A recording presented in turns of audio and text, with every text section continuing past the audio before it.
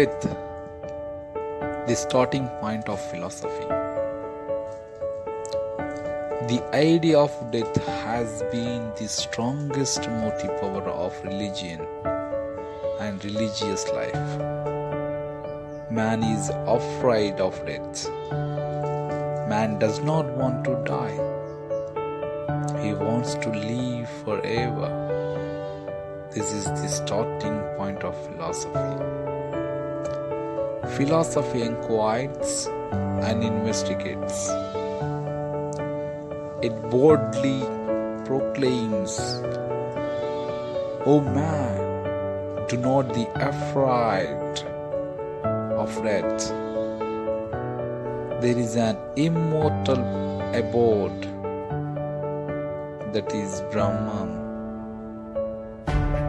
That is your own Atma, which dwells in the chamber of your heart. Purify your heart and meditate on this pure, immortal, changeless self. You will attain immortality. Death is the ultimate pointer to the transiency of all things and the existence of all ultimate reality." Various schools of philosophy. A clear understanding of man's relation to God is a matter of momentous importance to students of philosophy and to all aspirants. Philosophers, prophets, saints, sages, thinkers, acharyas, and great religious leaders of the world have tried to explain the relationship of man to God and the universe.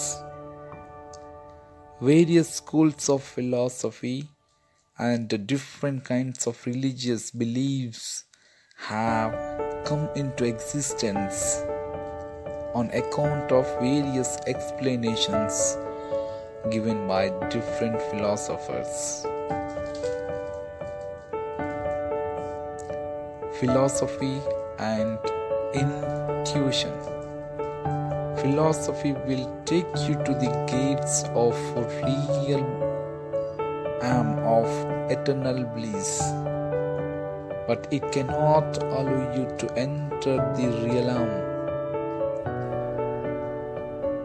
Intuition or realization is necessary for entering into that holy land of everlasting joy and ineffable glory.